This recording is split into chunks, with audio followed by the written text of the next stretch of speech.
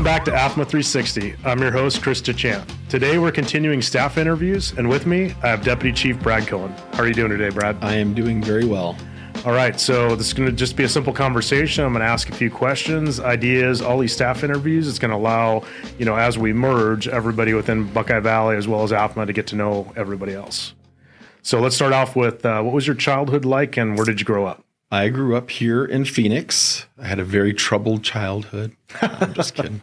I had a great childhood. I grew up in North Phoenix around 32nd Street and Shea. Went to Shadow Mountain High School, went to all the grade school and all that right there.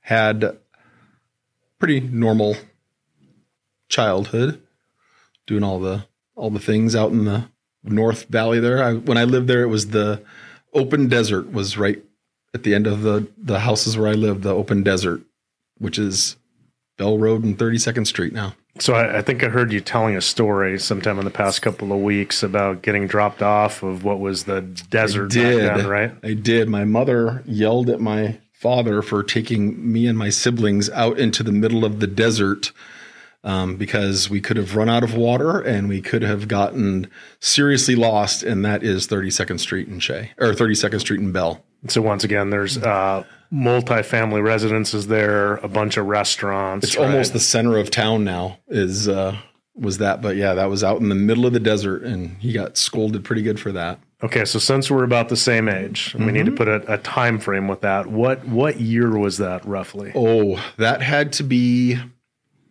probably 78, 79, 80, right around there. So just as a frame of reference, behind the cameras once again, we have Matt Nasser and Abraham Silva. So I was watching one of the previous podcasts, and Matt and Abraham, please correct me if I'm wrong, but Matt was born in 1992. Okay. And Abraham was born in 2002. Did I get those years right for you guys? 92? Yeah, Chief, I was 92. Abraham was 98. Oh, excuse me, 98. Okay, so we won't fast forward yet. But, I will tell you, in 92, I had already been a medic for a year. How's that? And by 98, because we've known each other a long time. At what point you were already in the fire service for how many years at that point? At 98, probably 8 or 9 years. Started in 89, 90. Yeah, so I started, and I've talked about this before, and these guys know this, but I started in 94 as a reserve in Sunset West. We'll talk about that in a minute. Yep. And then full-time in 1995. So, yeah, 94. So when Abraham was born, I could have actually delivered him, and you could have actually delivered Matt. Yeah, yes. I was going to say. I could have delivered both of you. Okay, great. So you grow up locally. So you go to school. So in high school, play sports, do academic stuff. What did you do? Stuff. Yeah, not very sports. I went to Shadow Mountain. It was actually Andy Skinner, my partner, was the baseball coach at Shadow Mountain when I was there. Andy was a baseball coach? Andy's father was his father. Okay, you said Andy. Yeah. Andy Skinner's father was the baseball coach. I think Andy's a little bit younger than we are. Not too much. Not much. Yeah. Yeah, I did stuff like that. Just normal stuff. Okay. So camp counselor, things like that. Oh, cool. So you get done with high school, then what's the path from there? I went to EMT school the semester I got out of high school. I went to summer school at Phoenix College, or as I like to call it, FK. And I got my EMT from, I'm going to remember his name. He was a retired New York cop, and he was an EMT instructor. Wow. McKinnon. And so then from there, I went and I worked at PMT in the fall of 86. And that's where I started all the way. So unlike, and we'll get into AMAVAC here in a minute, but unlike AMAVAC, and Matt and I had a similar, I think, experience like you did at PMT. What was the difference of working for like a PMT versus what we see with our civilian employees working for AFMA? What do you think some differences are? Oh, I lived in some of those stations were questionable at best in some questionable parts of town. It was, man, I would have killed to live in a fire station. We lived in strip malls. You rarely saw a bed. Got to stage on street corners, right? Got to stage on street corners. I stayed, PMT had Station 4 was across the street from Graham Central Station, 35th Avenue and Indian School. Okay, hold on just a minute. Abraham and Matt, do you even know what Brad's referencing right now? Graham Central Station? I have no idea. There are going to be some people. Is that the subways in New York? Oh, okay. No, it was a giant bar, and it had like 3 different bars in it. Country bar, yeah. It was back in the day for those of you that are a little bit older. Yeah. But the ambulance station was across the street, and nothing convenient about it. It was in the middle of the complex, and it was a 4 or 5 story apartment complex, and it was on the 3rd floor in the middle of the apartment complex. So you had to like run down and then run to your ambulance and then go on your calls. No delay in response time. No. And nothing stolen out of it ever. Yeah, that was a long time ago. So I remember heating burritos on the overheating radiator on the ambulance so you could have something to eat because there was no microwaves. And once in a while, I'm sure you had the same experience I did. You might have eaten the burrito, maybe or maybe not allegedly while driving Code 3. Maybe. Occasionally. Maybe, yes. That might have happened a couple times because if you didn't eat. You didn't eat at all, right? Right. You were already sleep deprived and everything else because of the situation. Yeah. Days at a time. Yeah. I did it when I started. I made. Now I'm really going to date myself. I made $3.25 an hour. So it's that was minimum wage. It's interesting that you say that. I think in a previous conversation we had, I doubled my pay from being a private ambulance paramedic till the time that I started as a BLS firefighter, not even working as a medic. I went from $6.67 an hour to like $13 an hour, or maybe $15 an hour. As when I went to AFMA, I quadrupled my money. So for a lot of the folks there may or may not remember AMAVAC, why don't you talk about that? Because that was a very unique experience, I think, from an ambulance perspective. It was. So AMAVAC was a private ambulance company, but it was the ground transport to Samaritan or AirVac's air units. So AirVac was the air unit, AMAVAC was the ground unit, and they covered the whole West Valley. It was one of the few ambulance companies that had a county-wide CON. So we could go anywhere in the county, but we were mostly on the west side there. And Goodyear was the base of that. And it was based out of a freestanding emergency room at Litchfield and I-10. I'll date myself one more time. I-10 did not go past Dysart Road at that time. So you had to actually get off the freeway, drive another mile, and then go to the emergency center. Yeah, and I think I remember that was back at the time I was working at Maryvale as an ER tech, and then I had an opportunity to work with you guys just a little bit at AMAVAC. Very similar response times, actually more, but not too far different than what Buckeye Valley sees today because of their CON. I mean, typically 30 to 45-minute response times, very far away from a trauma center, so you had to fly or you had an extremely prolonged transport time by ground. Yep, all those things. Buckeye Valley used to be called, before it was even Buckeye Valley, it was Buckeye Rescue. And they had probably 5 or 6 people that worked there, and they would like respond from home. And back then, Carl Cummings, and I mean they were the back then. Tolleson was a full-time department with reserves. Yep. Goodyear was still a volunteer department. Yep, I was a volunteer. TJ and I were volunteers in Goodyear. Yep, and then Buckeye was not. It was a volunteer fire department, and then Buckeye Valley. Yep. Yeah. No Buckeye Valley. It was there was just nothing. It was just Buckeye. Buckeye Rescue ran most of that stuff, and then Rural Metro ran a bunch of the fire stuff out there.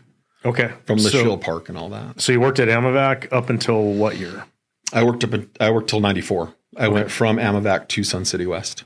Okay, so let's talk about that. So you became part of Sun City West right when they separated from Rural Metro and actually became a freestanding municipal department. They actually recruited 5 of us, and 4 of us were medics. So they could, Rural Metro was an A-B shift, and they did that kind of like that Tempe schedule, on, off. And then to make that so they could go 3 platoon or 3 shifts, they had to have 5 medics. So they hired myself, Tate Mitten, Steve Reese, who just retired, and TJ McKay and Chris Setwinski. Yeah, and so right after that, I think, is when Chris reached out to me, and I ended up getting hired as a reserve about 6 months after you guys went full-time there. Yep. So that happened in July, and then we came on. They had their little brief period of their initial switchover, and then they went to the 3 platoons, and that's when we got hired on December 26th of 94. Awesome. Yeah, I want to say I started as a reserve it would have been in maybe like January or February, because then I started, then I got the call from Glendale in like September, October, and I started my academy in 95 in June. So I worked there about a year. Right around there, yeah. There's only 3 of us left from that original switchover, and it's me, Mark Garrett, and Tate Min. Wow. That's great. Yeah. Okay, so 94 to 2023. So tell us a little bit about your career, what you've had a chance to experience. I have been on every piece of apparatus, and I have worked in all the positions, from medic on the ambulance to deputy chief. And I think that's kind of crazy. I remember even when I got hired as a reserve, it was just Station 101 and 102. 103 hadn't even been built yet. Yeah. That was considered the new area, was 103. And my first assignment as a captain was at Station 103. Boring on top of boring. Maybe a call every 2 or 3 shifts. Oh, wow. Super I think, too, you and I talked recently at Captain Reese's retirement. There was a golf ball incident that was referenced, and I think you might have at least been aware of what happened. Which incident was that? Golf ball being hit down Deer Valley Road. Oh, yeah. They were driving balls down Deer Valley Road. That did not go over well. Because at the time, there was hardly any traffic, nothing. Like you said. Yeah, there was no traffic, no nothing. The golf course was brand new, and so they would, when they got super bored, they would tee off from the station and shoot balls down Deer Valley Road. And I think the other direction was the Orchard, which is now Portobello. Okay. And I think what happened in that particular circumstance is somebody happened to be driving, their vehicle was almost hit, and then a complaint was filed. The rest is history. So there's statute of limitations has expired. Captain Reese recently retired. So it wasn't me. I wasn't swinging the irons there. It was not me at all. But that definitely, there were some things that happened. And then ping pong table. We had a ping pong table there that we had to remove because of an incident with another fire department. That we're definitely going to leave alone. But we had to hide it. It was in the bay, and there were people that would come to the station, and they that was the first thing they noticed, and so we had to actually put that in a storeroom to diffuse all that. That other agency, it was pretty widely known in the media what happened, and that was a little bit of a black eye for the fire service here in the valley for quite some time. That went on for a while. Yeah, but so then I was on the ambulance, and then I was an engineer. Well, I was a backwards firefighter for a while.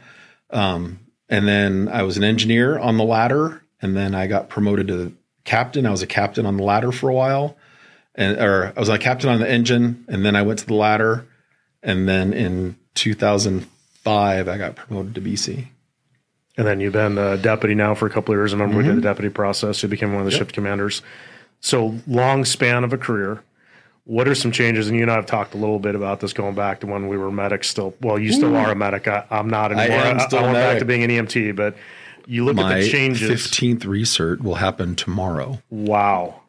No, I'm sorry. 16th recert, 32 years. That is crazy. Crazy cool. But 32 years, yeah. Okay, and yes, I have used the paddles to shock somebody. That is a question that comes up all the time. People ask me that. Right. And so heading down that path, let's talk about that a little bit. What are the changes? Like, I've referenced when, we've talked in a couple of these podcasts before. Back in the day, we criked, we intubated, we did central lines. A lot of that stuff doesn't happen anymore. Yep. What are positive changes you've seen either on the EMS side or on the fire side over the span of your career? Technology has helped that quite a bit, but I still miss some of those things that we used to do. I mean, there's nothing like shocking somebody, nothing like shocking somebody with paddles. It's a moving target.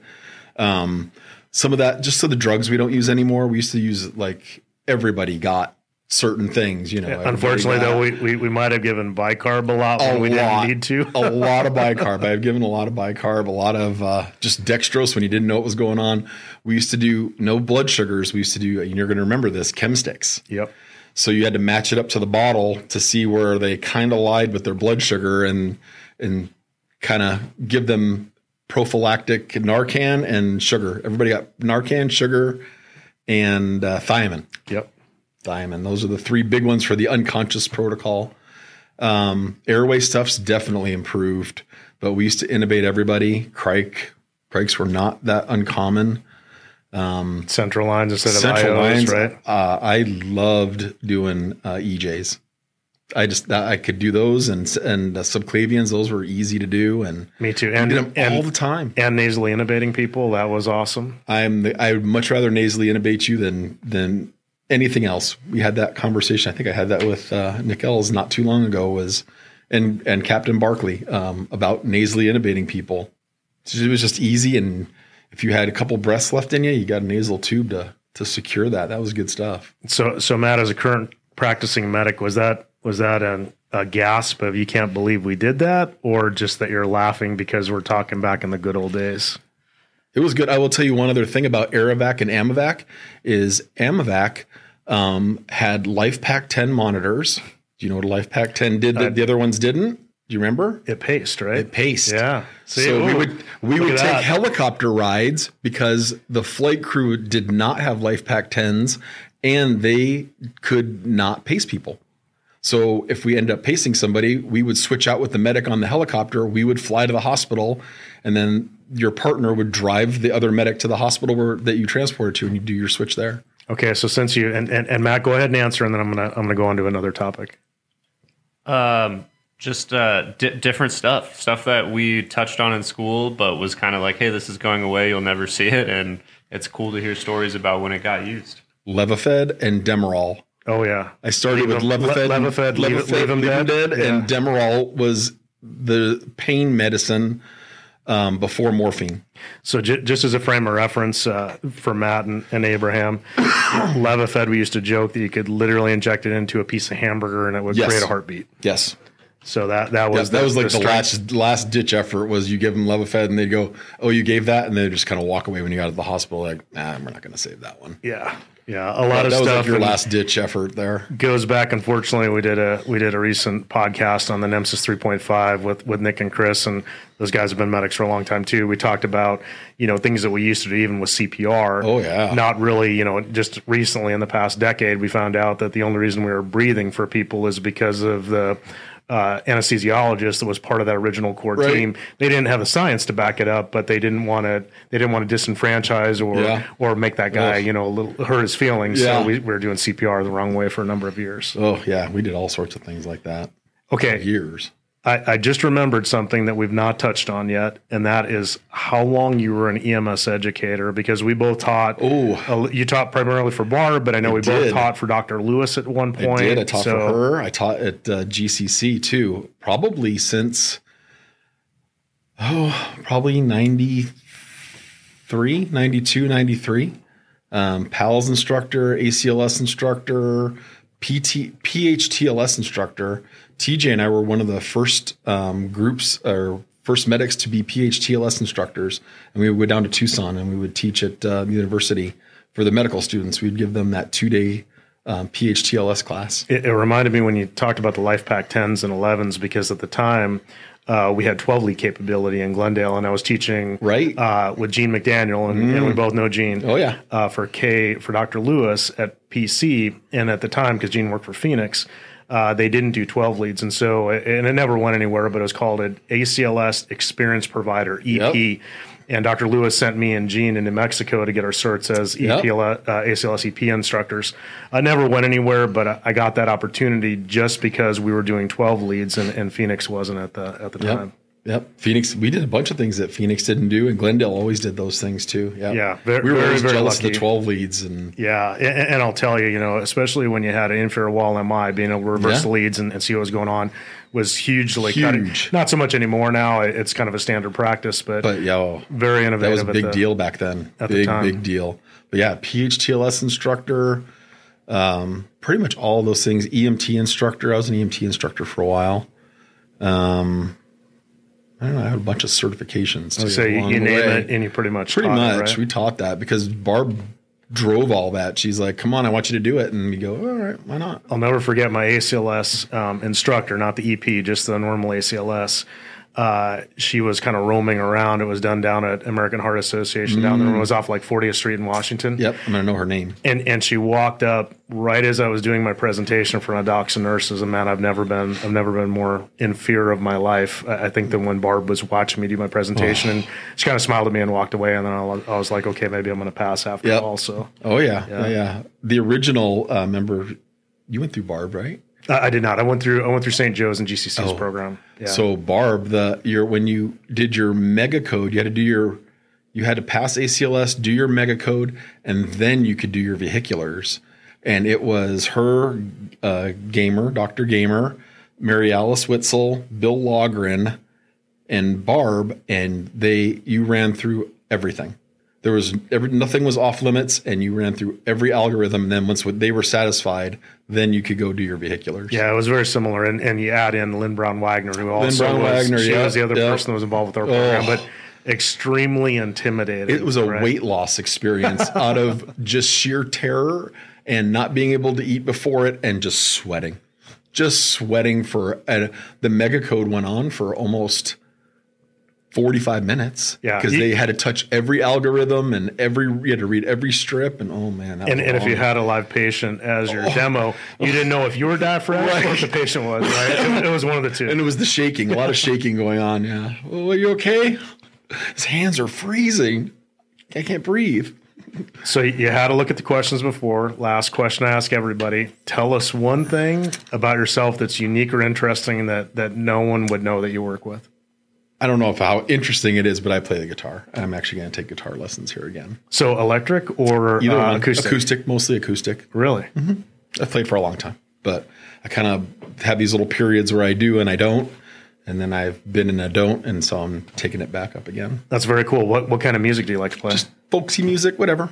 Easy stuff. I look for stuff on, there's a couple of websites that just have the chords, and I kind of just go along. And if I hear a song, I'll go, I wonder if I can get the chords to that, and just kind of mess around. Nothing,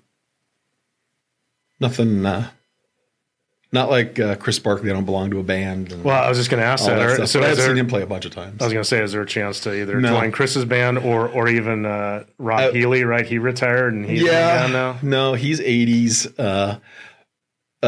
Chris Barkley belongs to two bands. One of them is just too hard for me. I like listening to it, but it's just too hard to play. Yeah, I don't. And he's awesome, so I wouldn't want to bring him down. I get that without a doubt. Anything else you want to add before we wrap up today? No, I think that's about it. Okay, I do want you. Any other questions for me? I don't, but I do want you to take a look at the timer that's to my right shoulder. I saw it. Okay, so we had a bet. We did. I lost. Oh, well, all of us lost, unless we're going to do the over under. So, Matt and Abraham, I'll leave it to you guys to keep us honest on that. That's it. Well, thank you again for joining us today. Thank you. Thank you for joining us on AFMA 360. Be safe and have a great day.